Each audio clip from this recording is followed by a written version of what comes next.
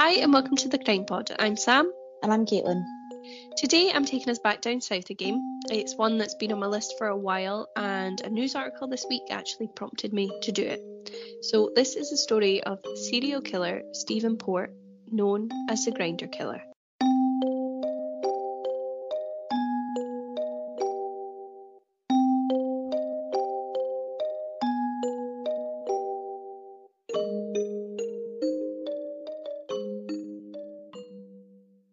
So Caitlin, have you heard of this one? Yes, and I think it's the same as you. I've heard of it through the news, but I don't know all the itty bitty details. Yeah, pretty much the same. I'm surprised I'd actually heard of this one, so it's going to be good. I'll just begin, and obviously any questions that just shout. Now, Stephen Port was born on the 22nd of February 1975 in Southend-on-Sea in Essex. When he was a year old, his family moved to Dagenham in East London, where he grew up. He was described as being a loner and was often bullied at school during his childhood. His former teachers also described his personality as quiet. There was also some talk of the fact that a lot of people thought he may have been deaf or hard of hearing because he was that detached and disengaged with other people. Now, after leaving school, age 16, he went to art college, but it proved too expensive for his parents, and so he spent 2 years training as a chef instead. Now, he lived with his parents until his early 30s, and he then lived alone in a flat in Barking in London, and he worked as a chef.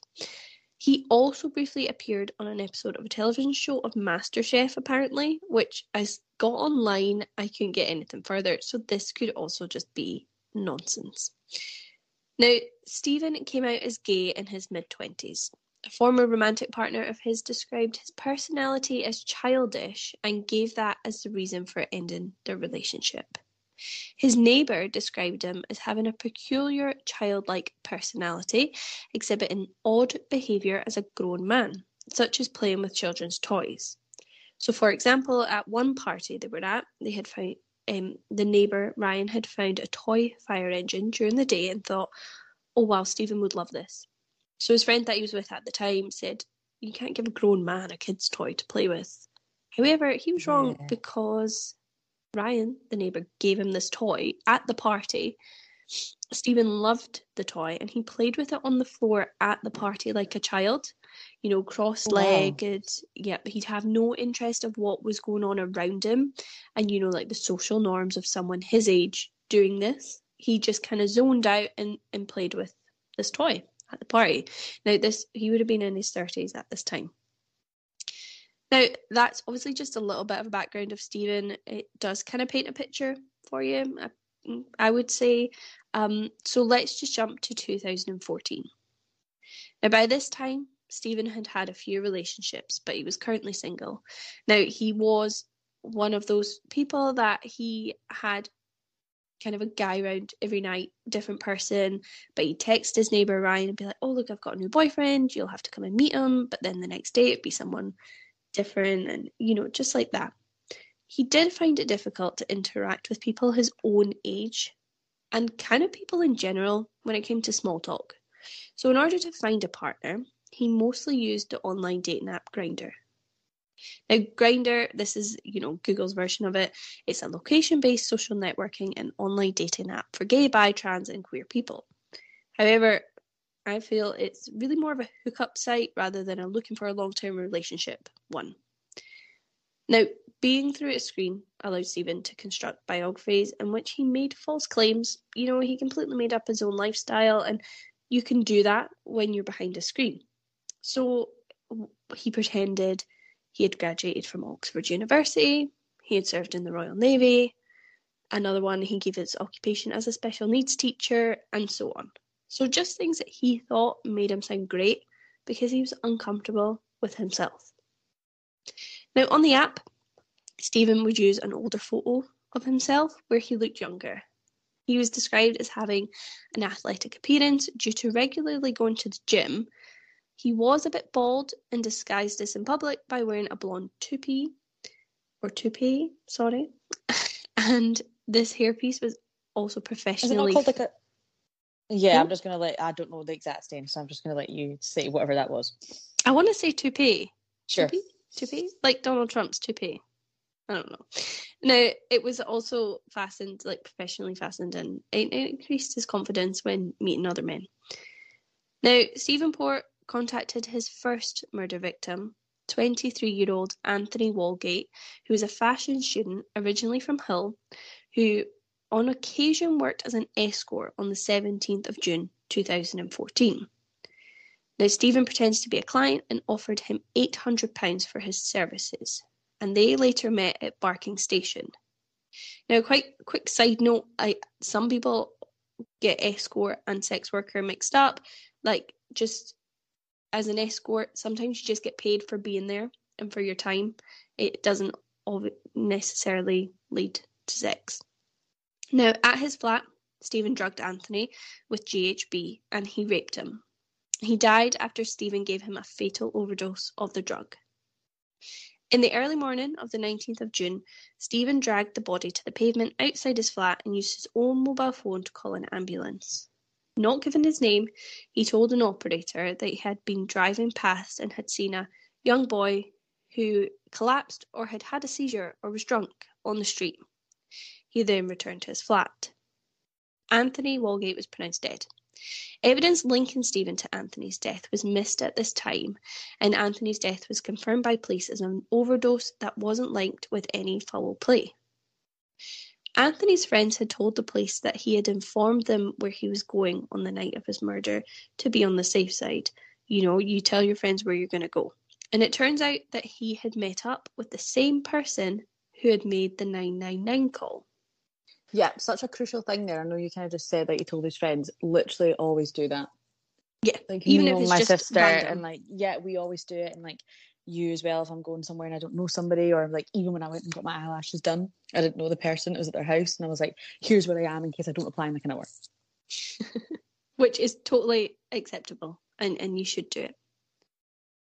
Now, on the 26th of June, Stephen was arrested, had his laptop seized and DNA taken. The police put the puzzle together and knew that Stephen was connected in some way or another. And this is when Stephen's story changed, and he said that he had been with Anthony in his flat, Anthony had taken drugs, and then Stephen had left to go to work, whilst Anthony slept. He got home from work to find Anthony dead, having taken drugs. In his panic, Stephen carried him outside, called the police, and went on with his day. Now, Stephen confirmed that he had done this in the fear that they would have thought that he had killed the guy. The investigators believed him, and Stephen was relieved, having got away with this. Now, yes, his laptop and things were seized, but they were handed back and nothing was done. There was no further investigation. Exactly. Now, on the 26th of June, he was charged with perverting the course of justice, and a trial date of March 2015 was set. But like I said, he was immediately released. He was on bail, but no serious probing was done by the police. It was kind of just left. You know, this is an overdose, and yeah, you got him. You done the wrong thing by moving the body, but nothing else really was done wrong. Now, between August 2014 and September 2015, Stephen murdered 3 more men. Gabriel Cavari, who was 22, he had moved to London from Slovakia and had briefly lived with Stephen. Daniel Workworth, 21, from Gravesend in Kent, who worked as a chef, and Jack Taylor, 25, who lived with his parents in Dagenham and worked as a forklift truck driver. Now, we'll go back to the middle two, Gabriel and Daniel. However, at the time of their murders, they were not investigated as murders, and like Anthony, were classed as drug overdoses, with no foul play. All victims had been found in or outside of the same area, St Margaret's Church graveyard in Barking, which was only about 500 metres from Stephen's flat. 2 had been found by the same dog walker.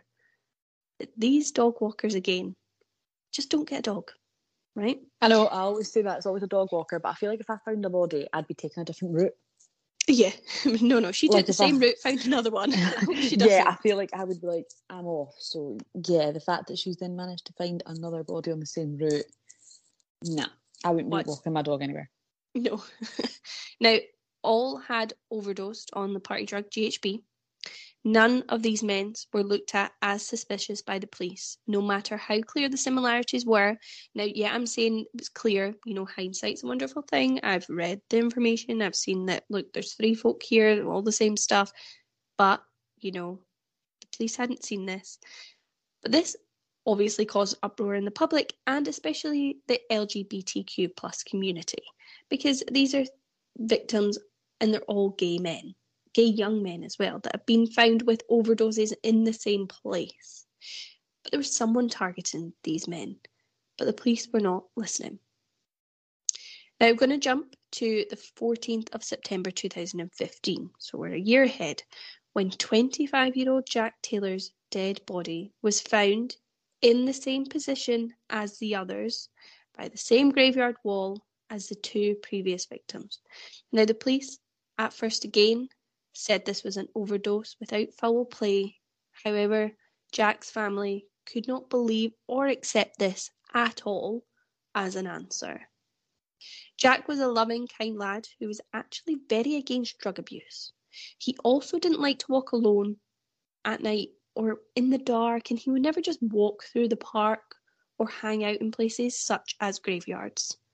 So why on earth would he be taking drugs in a graveyard to begin with? Jack lived at home with his parents and he kept in touch with them regularly, went out to keep them updated on where he would be, returning home, just things like that you normally do in your family home. Now, on the night of the 13th, he communicates with Stephen on Grindr in the early hours and he travels to Barking, arriving at 3 a.m. Now, by the 14th, he hadn't returned home or messaged his mum on his whereabouts, so this makes the alarm bell rings. 2 days after reporting him missing, the police had turned up at his parents' house to inform them of his death. 2 weeks after Jack's death, police showed the family CCTV footage after they had asked for it of Jack meeting a man at Barking train station in the early hours of that morning. In October 2015, the police finally put out an appeal to the public to see who the man in the CCTV was. This eventually led them right back to Stephen Port, and it finally made the police properly look into Stephen. Now, I say finally because I'm going to jump back to the other 2, and you'll have your own views on how the police handled it. However, once you hear of the other 2 deaths, you'd think, why on earth did it have to take for a 4th victim and for his family to push the police for them to take these murders seriously? So back in 2014, just 2 months after the murder of Anthony, Stephen was back on Grindr, where he met 22-year-old Gabriel Cavari. On the 23rd of August, Gabriel moved into Stephen's flat. Gabriel was very articulate, well-spoken, and was an aspiring artist. He was a kind gentleman who loved to be around company. Stephen had introduced Gabriel to his neighbour Ryan. This was the neighbour who had given him the fire engine toy and had been friends with Stephen to begin with, until later on when Stephen his drug taking and party antics had went a bit OTT for Ryan. And anyway, he did go and he wanted to meet Gabriel, so he invited them both round for tea. And when Stephen was at the bathroom, Gabriel had said to Ryan that he is not who you think he is. He is a bad man. Clearly, Gabriel wasn't enjoying living with Stephen, so Ryan kept in touch and they texted. After a few days, the texts stopped. So Ryan asked Stephen why. Stephen says that he has gone and he doesn't know where he went. His story then changed that he went to meet up with some army guy.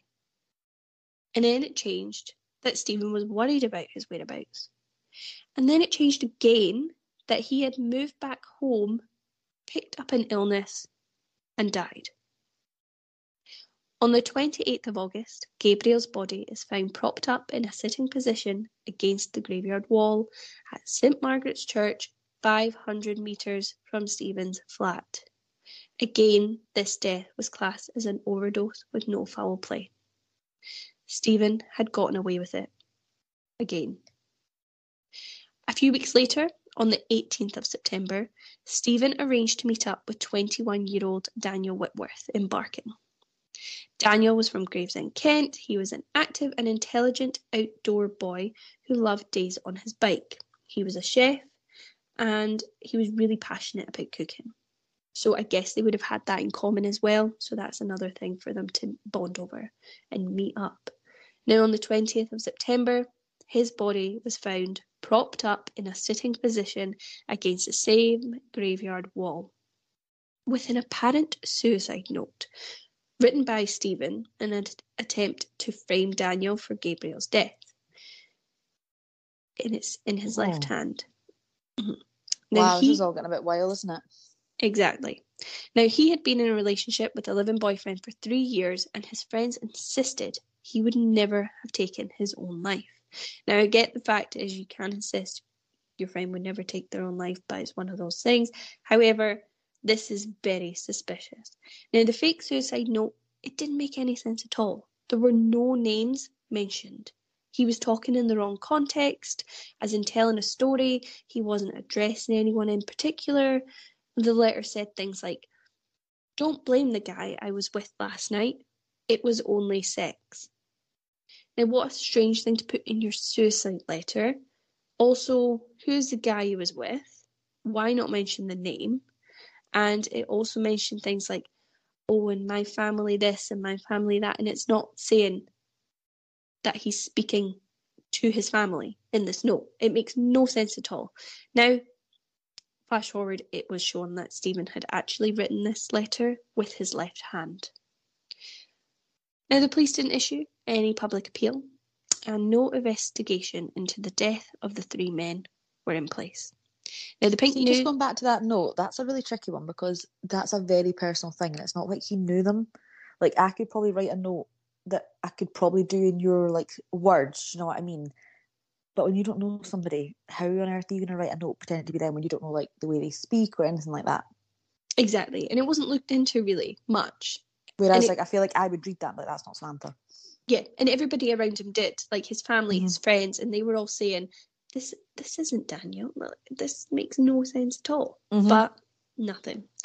Now, the Pink News and other LGBTQ plus activist groups went to the police to inform them that there were worries and concerns. However, they were all reassured by the police that nothing suspicious or unusual about all 3 deaths had happened. Now jump to the 23rd of March 2015. Stephen Port pleads guilty to perverting the course of justice in the case of the Anthony Walgate's death, and he's sentenced to 8 months imprisonment. But he's released with an electronic tag on the 4th of June, so just 2 months in jail he served for that.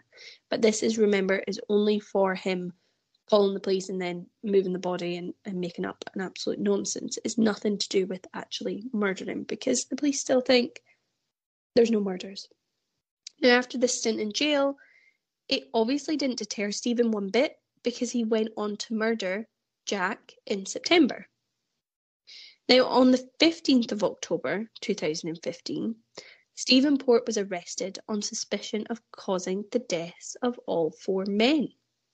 Now, the police had originally believed that all 4 deaths were self-administered drug overdoses, but with Jack, the final victim, his family pushing the police and then getting that CCTV footage put out and then the public linking it back to Stephen, they finally had to listen. Now, that's not me saying the other families weren't pushing the police. They, of course, were, but nothing was done with that.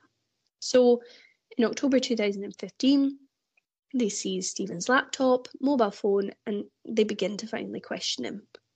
The police also interrogated him about his internet search history that they hadn't looked at before, but it now shows that it included things such as boy drug rape in his search engine.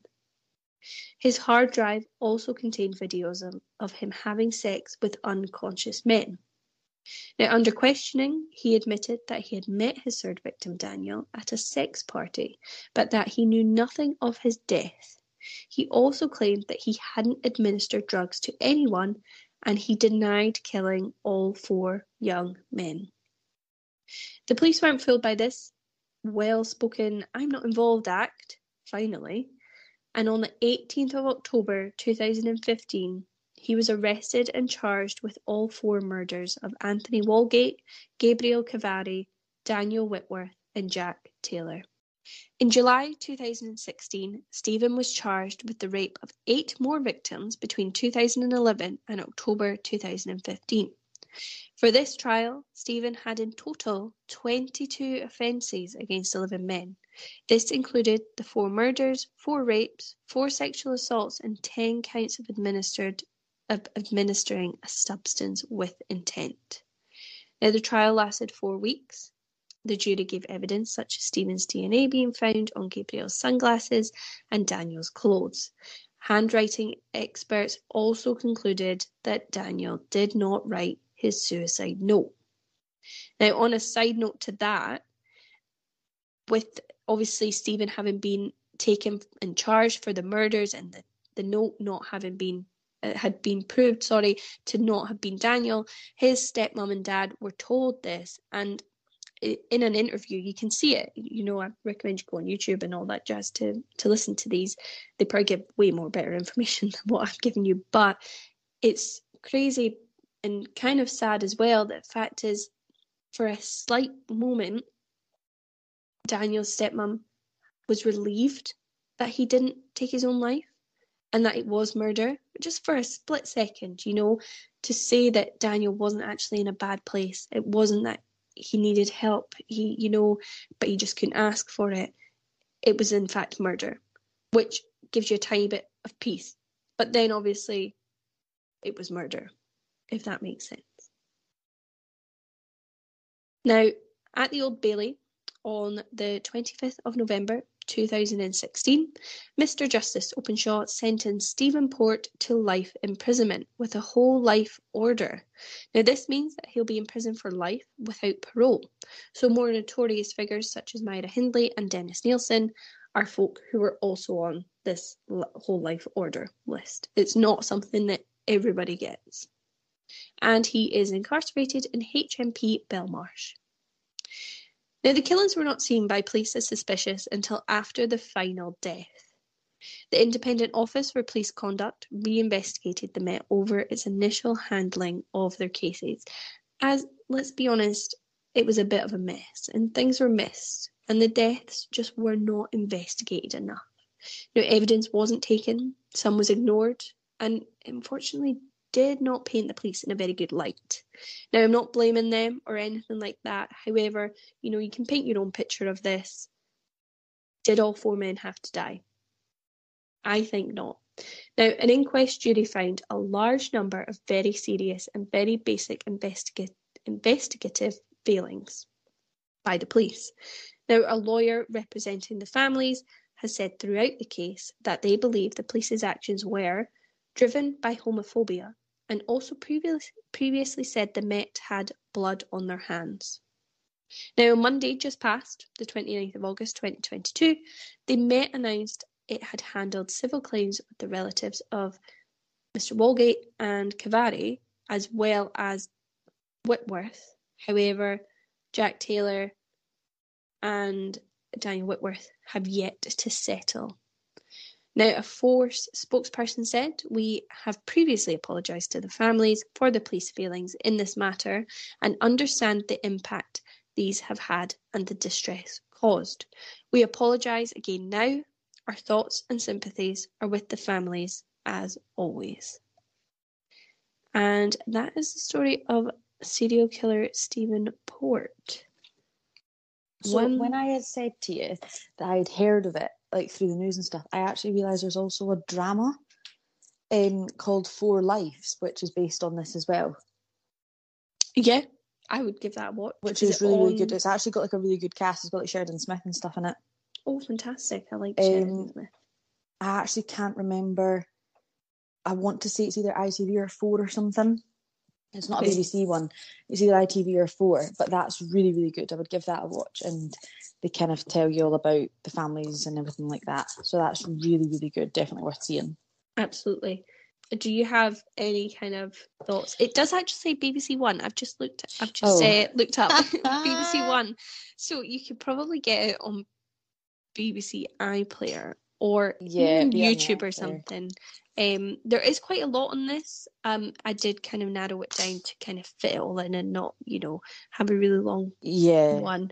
But there's a lot with interviews of, their sisters or parents and things like that. So it is worth watching if you want to find out more information or, just kind of have a watch of something. But yeah,